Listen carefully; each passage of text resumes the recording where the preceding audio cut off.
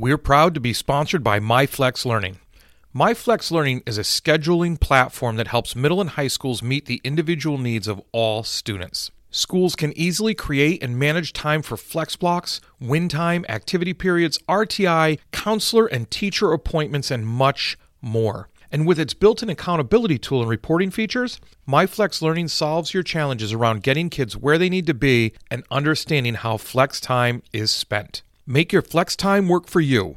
Visit myflexlearning.com/B to learn more and receive $500 off the first year. That's myflexlearning.com/BE.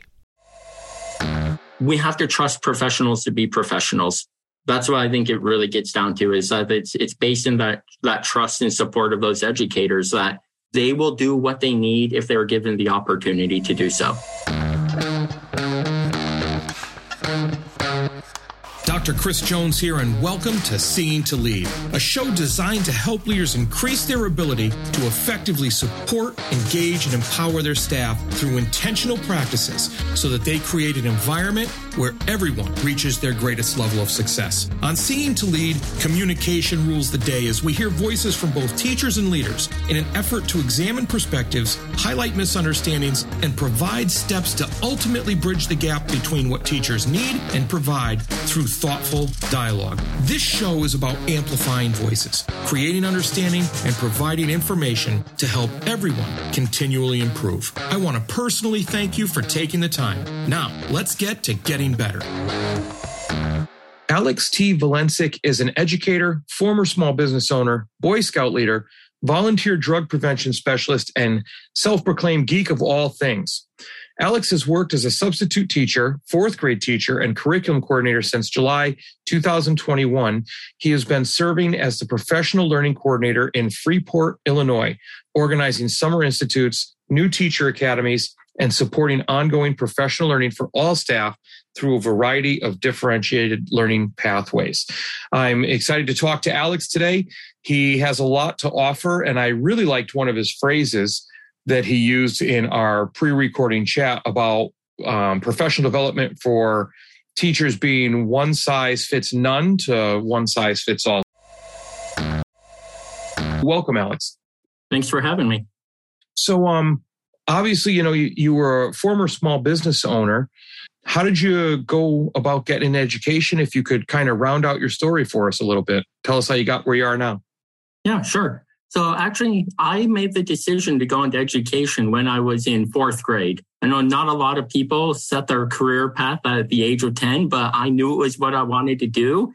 And for a lot of my life, that was just, making the choices that would help direct me towards education.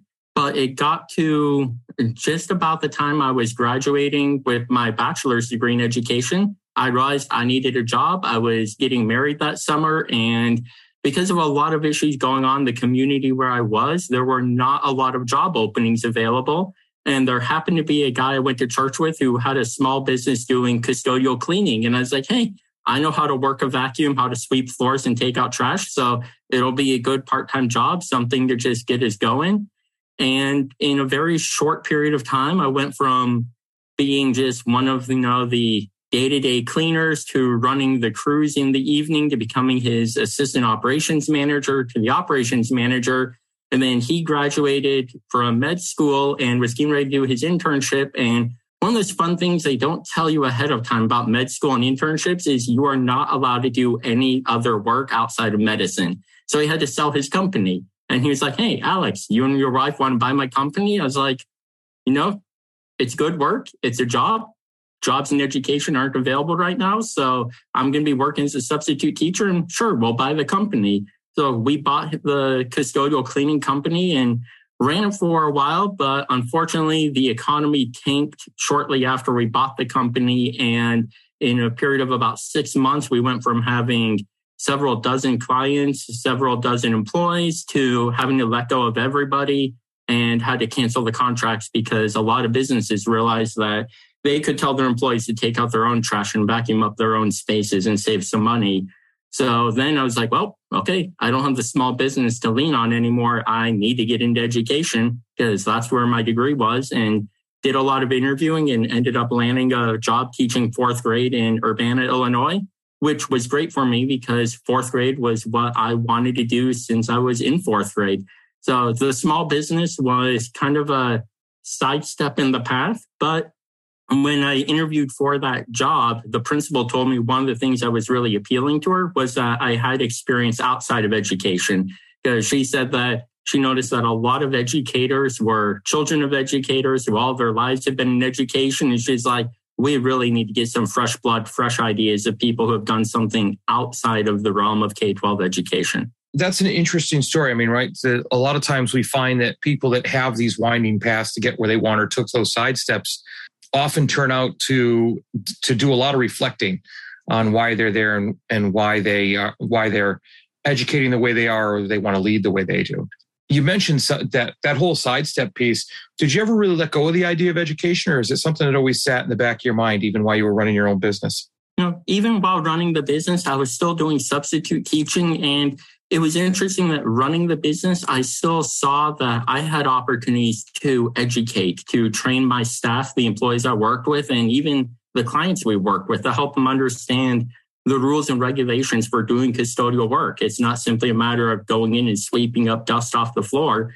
There's policies we had to follow, government regulations. We had a contract cleaning a school, and holy cow, I did not realize how many regulations are involved in keeping a school clean until we got that contract and found out, oh, yeah, there's a lot that has to go in because it's children in the building.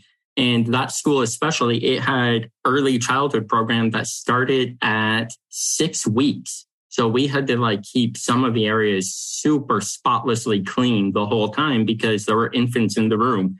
So even while running that business, I still saw myself as an educator, just educating a different kind of group of people. So one of the things that stood out to me, along with your whole pathway in education, is geek of all things. Help me out. How'd you get that title, and what does that mean?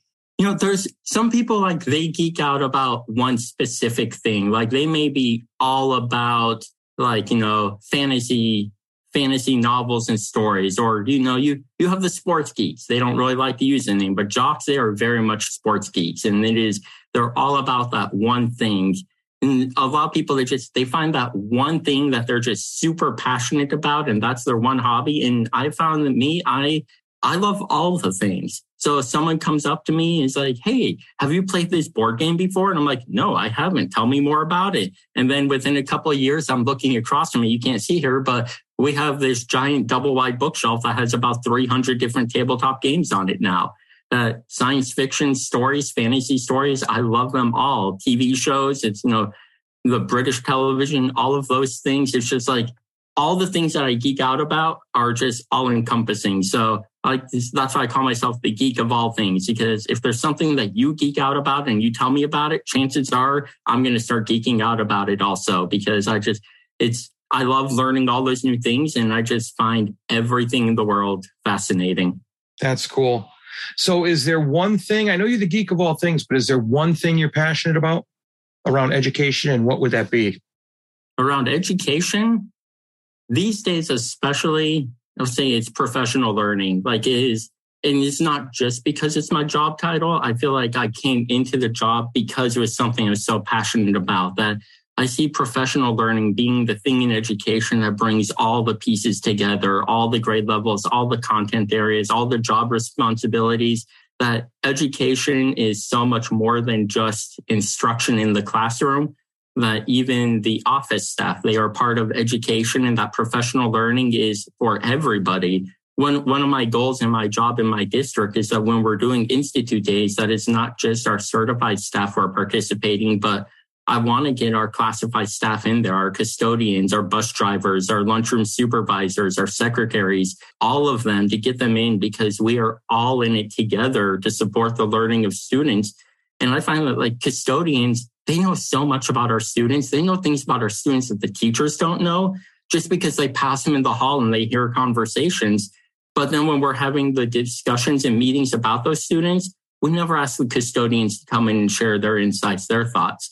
So it's becoming it's my passion is to get professional learning to be professional learning for each and every single person in the school system, and even bringing in the community. I would love business leaders and families and caregivers to be a part of it so that we recognize we're all in it together to help the students get what they need. Now, you said something, you call it professional learning. And I know there's among the different areas that hear this podcast, the listeners that live in different areas, there's different terms for everything.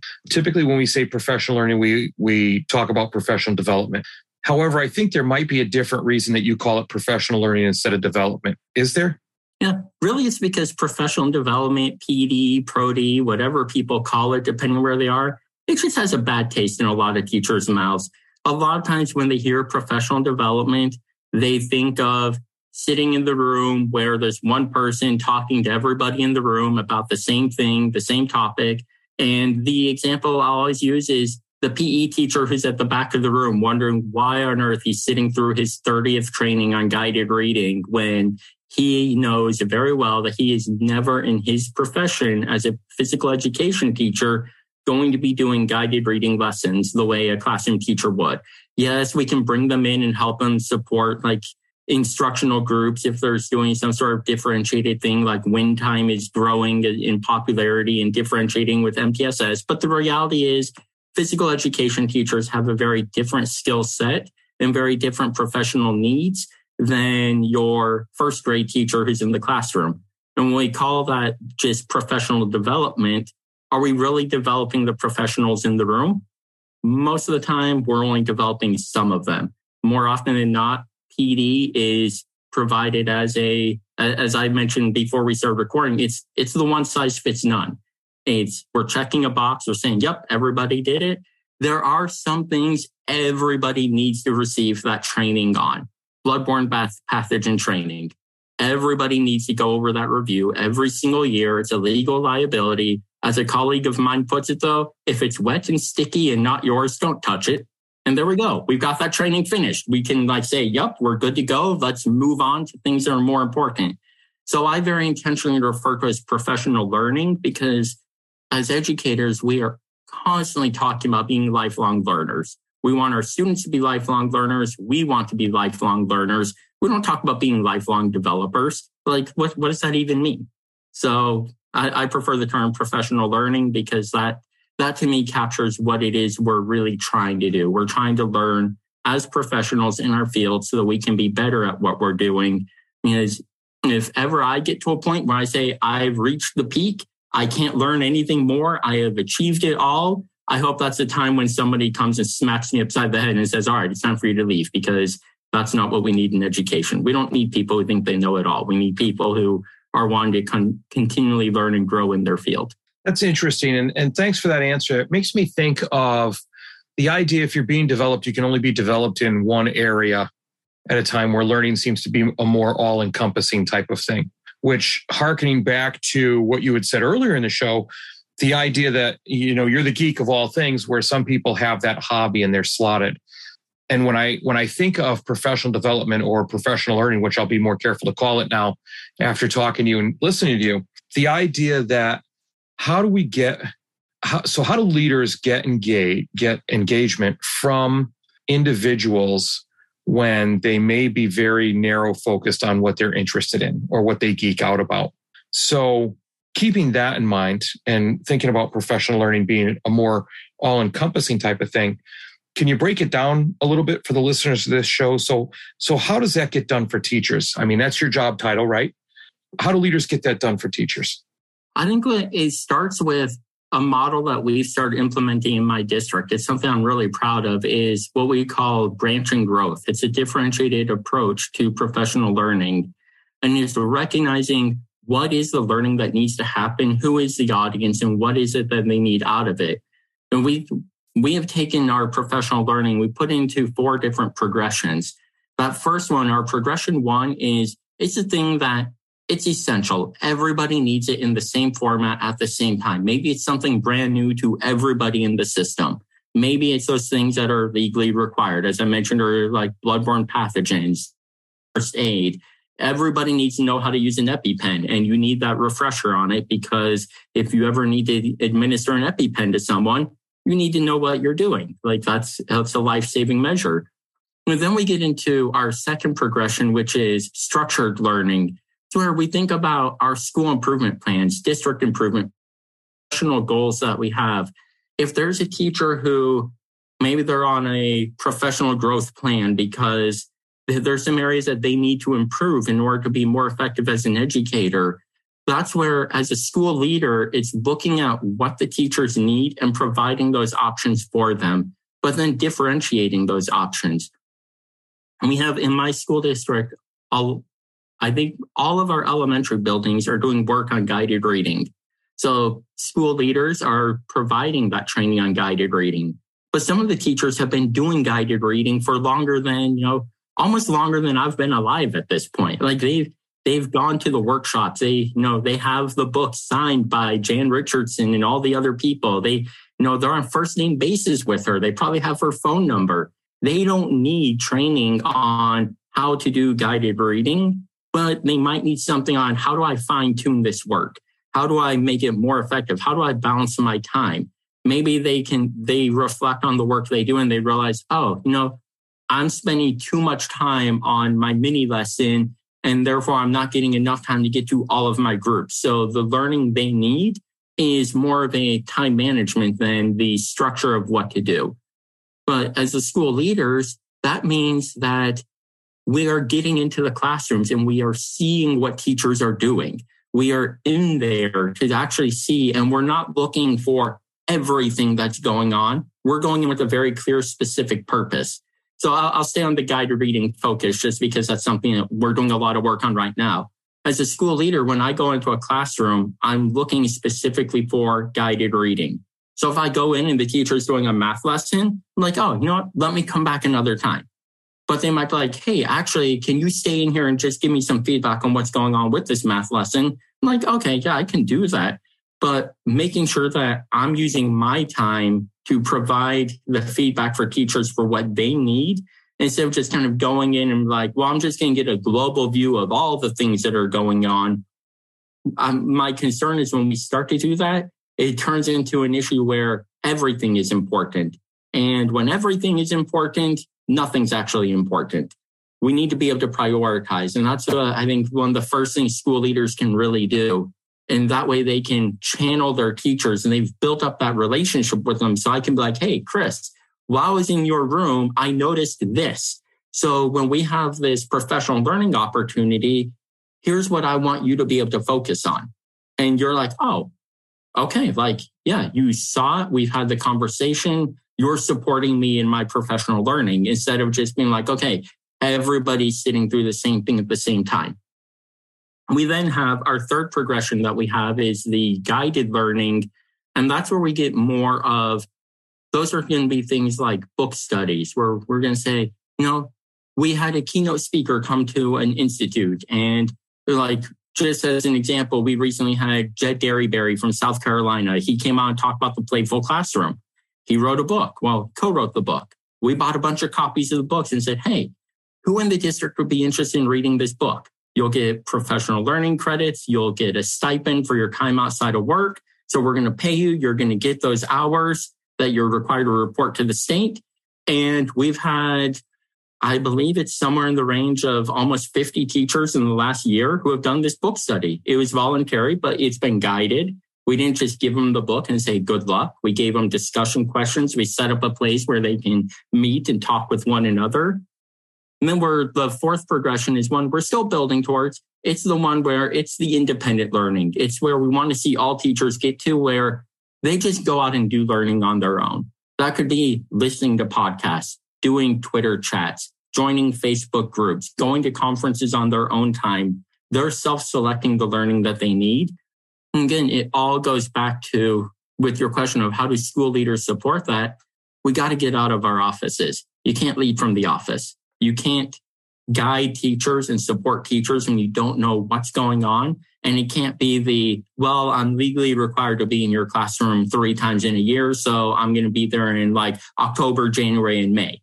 No, it's my suggestion to school leaders. I say that if you're in an elementary building, every teacher, every classroom, every single day. If you're in a middle school building, every teacher, every classroom, every week.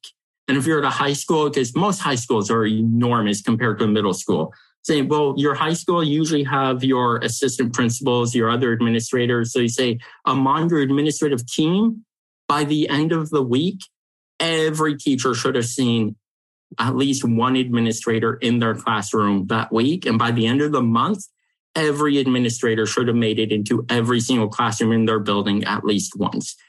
And that way we know what's going on. And then we can actually provide that support and plan professional learning that's actually going to be meaningful for teachers, meaningful, not just teachers, meaningful for everybody who's being involved in that. So the teachers, the paraeducators, like I said, the custodians, the secretaries, the lunch supervisors, the bus drivers. If you have contact with students, you need meaningful professional learning. Thank you for everything you just said. And just so I can echo back, I mean, it was clear enough with your 4 different progressions going all the way from essential, where basically everybody gets it, to the independent piece, where, look, you've progressed to a point that you really need to self-select how you're going to grow yourself. I want to talk more about those last 2 progressions, that third one that's guided, and then the fourth one that's independent, in a little bit. But first, I want to highlight the idea of what you said. It's about being visible. It's about being in classrooms. It's about understanding, so you have a pulse of the needs of what people have, because then you can help them with their selections, or you can select for them in some cases where that may be the need. Like I said, I want to get to those talk a little bit more about that third and fourth progression. But first, I just want to take a second, hear from our sponsors, and then come back. All right. And we're back with Alex. And, when we left, Alex, you had just laid out a great tool that the listeners, I really hope they go back and pick up if they didn't the first time, is that those 4 progressions when we're talking about professional learning and how important that is. And when we got to the third one, the guided learning piece, like you had mentioned, book studies and things like that. And then the fourth one, which is the independent one, that higher tier, I think leaders, and this is transferable to classrooms too, for teachers to be doing with students. I think that those first 2, right, are fairly familiar. They're comfortable for leaders, and there's that structure. So leaders are pulling those off. But that third and fourth one gets a little trickier with how you get people to do those different things, how you make sure that people are getting what they need or self-selecting. Can you talk to us a little bit more about that? Yeah. So I think first and foremost is you need to be willing to offer it. And that does mean giving up some of your control, because you are trusting your professionals to be professionals. And I remember the first time I said that to a group of teachers, I just happened to be walking by and they were meeting about something. They had a question. And it's like, well, you're the art teachers. We trust you to be the professionals to understand what you need to do as art teachers. And they were like, wait, do you mean that? Like, you actually trust us to be professionals? And I said, yeah, I do. And I said, well, that hasn't always been the case in our district. And I want to say that I am so fortunate, like the leadership team in my district, from, our superintendent down to our building principals, our assistant principals, they are truly an amazing group of men and women who respect the professionalism of the educators in the district and are constantly saying, what can we do to support you and help you grow as a professional? We know that's not always the case in all districts. It hasn't always been the case in this district where I work now. Like, I've only been in the district, I'm going into my 5th year, but teachers will tell me about the past trauma of former leaders, years and years ago, who did not respect the professionalism of those teachers. But by trusting them, we came and we said, okay, we want to provide learning opportunities for you. When I had first proposed this idea of creating like this progression 3 of like book studies, inquiry groups, opportunities for teachers to meet and learn together, it wasn't being done in my district. And I asked, like in team meetings where I'm like, why aren't we offering these? And there was someone who was like, oh, well, we don't offer them because nobody comes to them. And I was like, how do they come to something that we're not offering to them? We have to offer it. Like, if we offer it and they don't come, then we can address that issue. But if we don't offer it, of course they're not going to come to it because there's nothing to go to. So we said, okay, what are the things that you as educators need? And that's where we've started with book studies, especially because there's something teachers are familiar with. and it's something that's comfortable, they can go back and refer to. So we would bulk order books and say, okay, we have 25 copies of this book. This is how it's related to the professional work that we as a district are doing. Or sometimes it's been, this is what you and your building are doing. We had a couple of our buildings wanted to really focus in on restorative practices for education. So we did a bulk order of the book, Hacking School Discipline, because it has a lot of information about restorative practices. We got those, so then the teachers were able to read them. They self-selected and they read it and they referred back. So we saw that as we were trusting that professionalism of the educators, they are taking advantage of it. They have a teacher who was notorious for teaching from behind a desk, who decided to do a book study on the playful classroom. And people were like, wait, the person who's notorious from lecturing from behind a desk is doing playful learning. And as this teacher's been going through and like reading the book and sharing feedback, they're like, I'm so excited about the idea of like just completely changing my instructional practice, and he's getting the support to do that. I think in the past, people would be like, well, that's just what this teacher does. And, that's just who they are. And we're just going to leave it at that. But we said, here's this opportunity. And the teacher said, yes, I want to learn how to grow in that work. But we have had building principals, though, who are reaching out to staff in their buildings and saying, hey, we have these different book studies that are being offered. This one would be really great for the work that you do in your building. We really want to encourage you to do it. And by the way, I'm going to be doing it with you. That has been phenomenal when building principals are signing up to do book studies and they're not the ones leading it, because then the teachers are like, cool. Like the principal's learning with us. So I think that's how we really build up that progression 3. We have to trust professionals to be professionals. That's what I think it really gets down to, is that it's based in that trust and support of those educators, that they will do what they need if they're given the opportunity to do so. That's fantastic. I especially like the idea of personally reaching out. Again, it's, I'm such a strong believer and supporter of trusting professionals to be professionals. And then the whole idea of just knowing your people. That's so important, to know your people, because then you can do those things that you're talking about. The idea of personally reaching out, letting people know what's going on, and just that whole communication piece about these options are out there. Because I'm also a firm believer, and it looks like you're living this a little bit, but once you offer these things to people and they try, the first one isn't going to blow the doors off of everything. But then the people that go, word's going to spread, and then more people are going to go and more people are going to be interested. So that's excellent. Staying away from that. That's the way it's always been, like that teacher behind the desk. Nobody's coming to work to just kind of mail it in. They want to be good at what they do and be recognized for that. So. Yeah, and I do think I should point out, when we first started doing this, it was brand new for our district. We hadn't been doing it before. So the very first book study, one of them, I had 3 teachers sign up for it. But I had told them, I said, look, we're going to offer this. If I only have one person come, that is one more than we currently have. So there was there were only 3 people who signed up for the book study, but then we offered it a second time and we had 15. Because their colleagues were like, this is a really good book. You should all read this. Alex has like 20 more copies sitting in his office. So sign up and he'll send it to you. And you get to keep the book. You can write in the margins. You can highlight. You can dog-ear the pages if you want to. Like, it's your book. So I'll say that's another thing that's been important, is when we do book studies, we're giving the books to the teachers to keep. And sometimes districts will be like, we're going to like barcode them and check them out and then take them back. I'm like, no, I want those books on the teacher's shelf so they can refer to it again. I'm so happy you circled back to that, because, a lot of times these little things that get overlooked are actually huge things. And whenever we do book studies in my school, the teachers get the books. And I've heard more comments than that from the first time I did. They're like, you mean I get to keep this?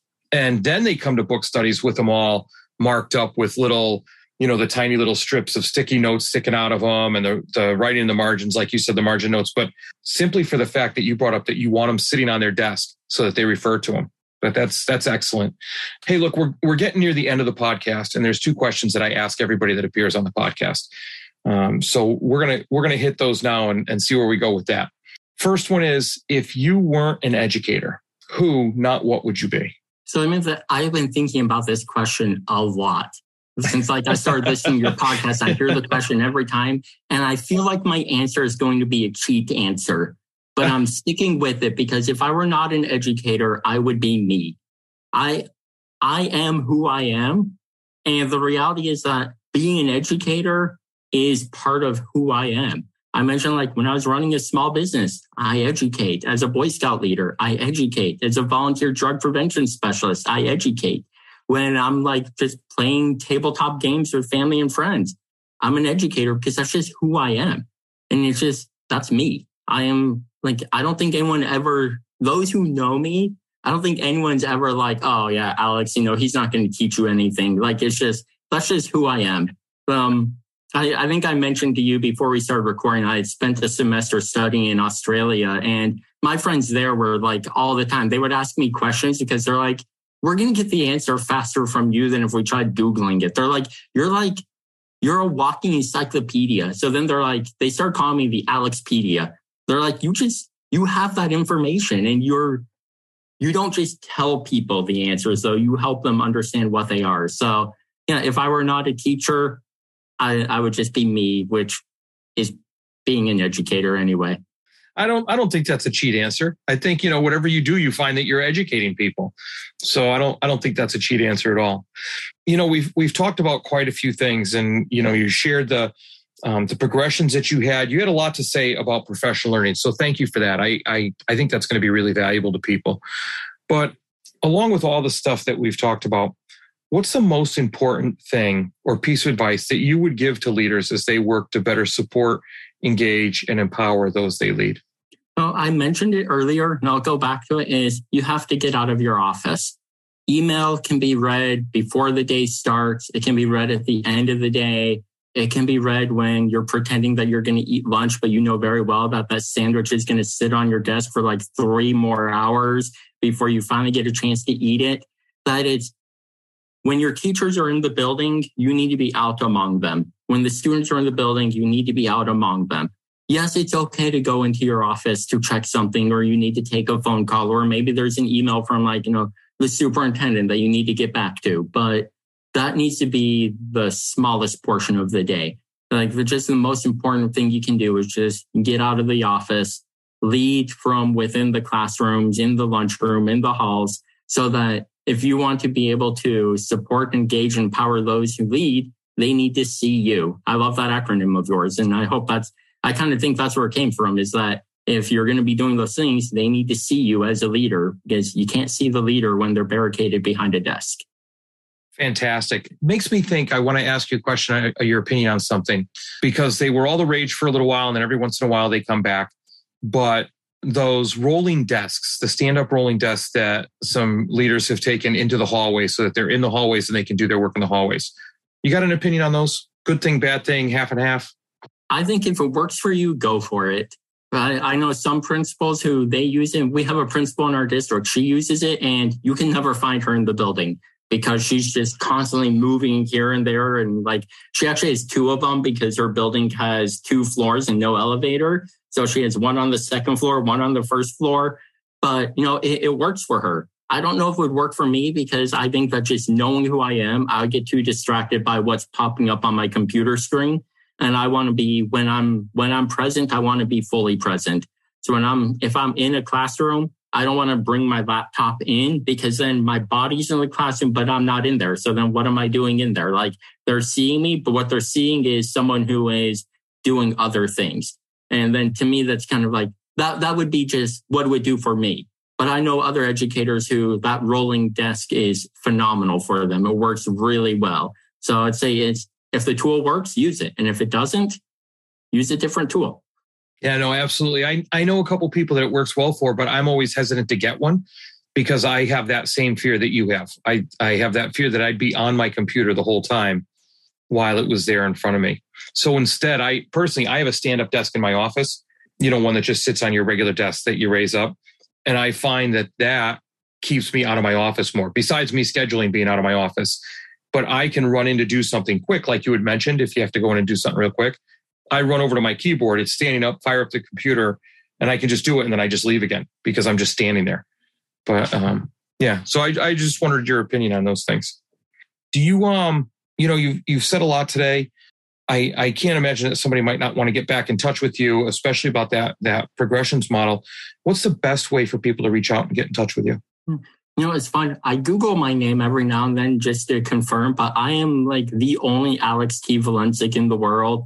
And any of the social media platforms, if you try to find me, you're going to find me. Alex T. Valencic, just all as one word. My personal email address is alex.t.valencic@gmail.com. But thing is, the periods don't actually have anything to do with the email address. Someone shared that with me a little while ago and just like blew my mind that the periods in a Gmail address don't do anything. So if you put alextvalencic@gmail.com, it'll still make it to me. So really, it's like the easiest way to find me though is just throw my name into the Google machine and you'll find a way to contact me.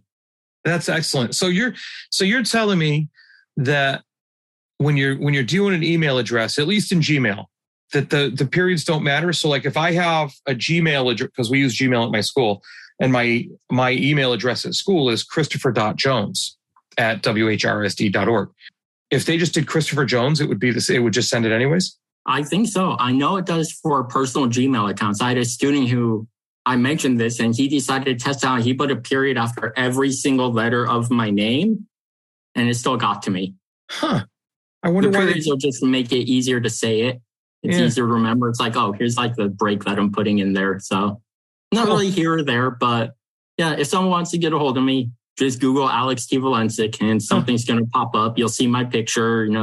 A lot of the pictures are me with my bow ties, but I wear regular ties too. So good deal.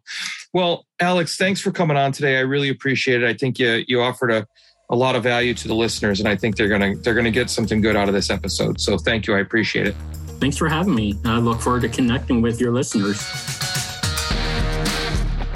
Well, that's a wrap, but not the end. Next step, be sure to take action on something you heard here today. Thanks for listening to the Seen to Lead podcast. If you'd like to connect for any reason, email me at drchrisSJ@gmail.com or catch me on Twitter at drcsjones. If you've gotten any value from the Seen to Lead podcast, you can help me and other leaders create a world-class environment through a teacher-centric approach by subscribing to the show, leaving an honest rating and review, and sharing this episode on social media with your most valuable takeaway. Learn more at drcsjones.blog. Continue to improve and go have a successful week.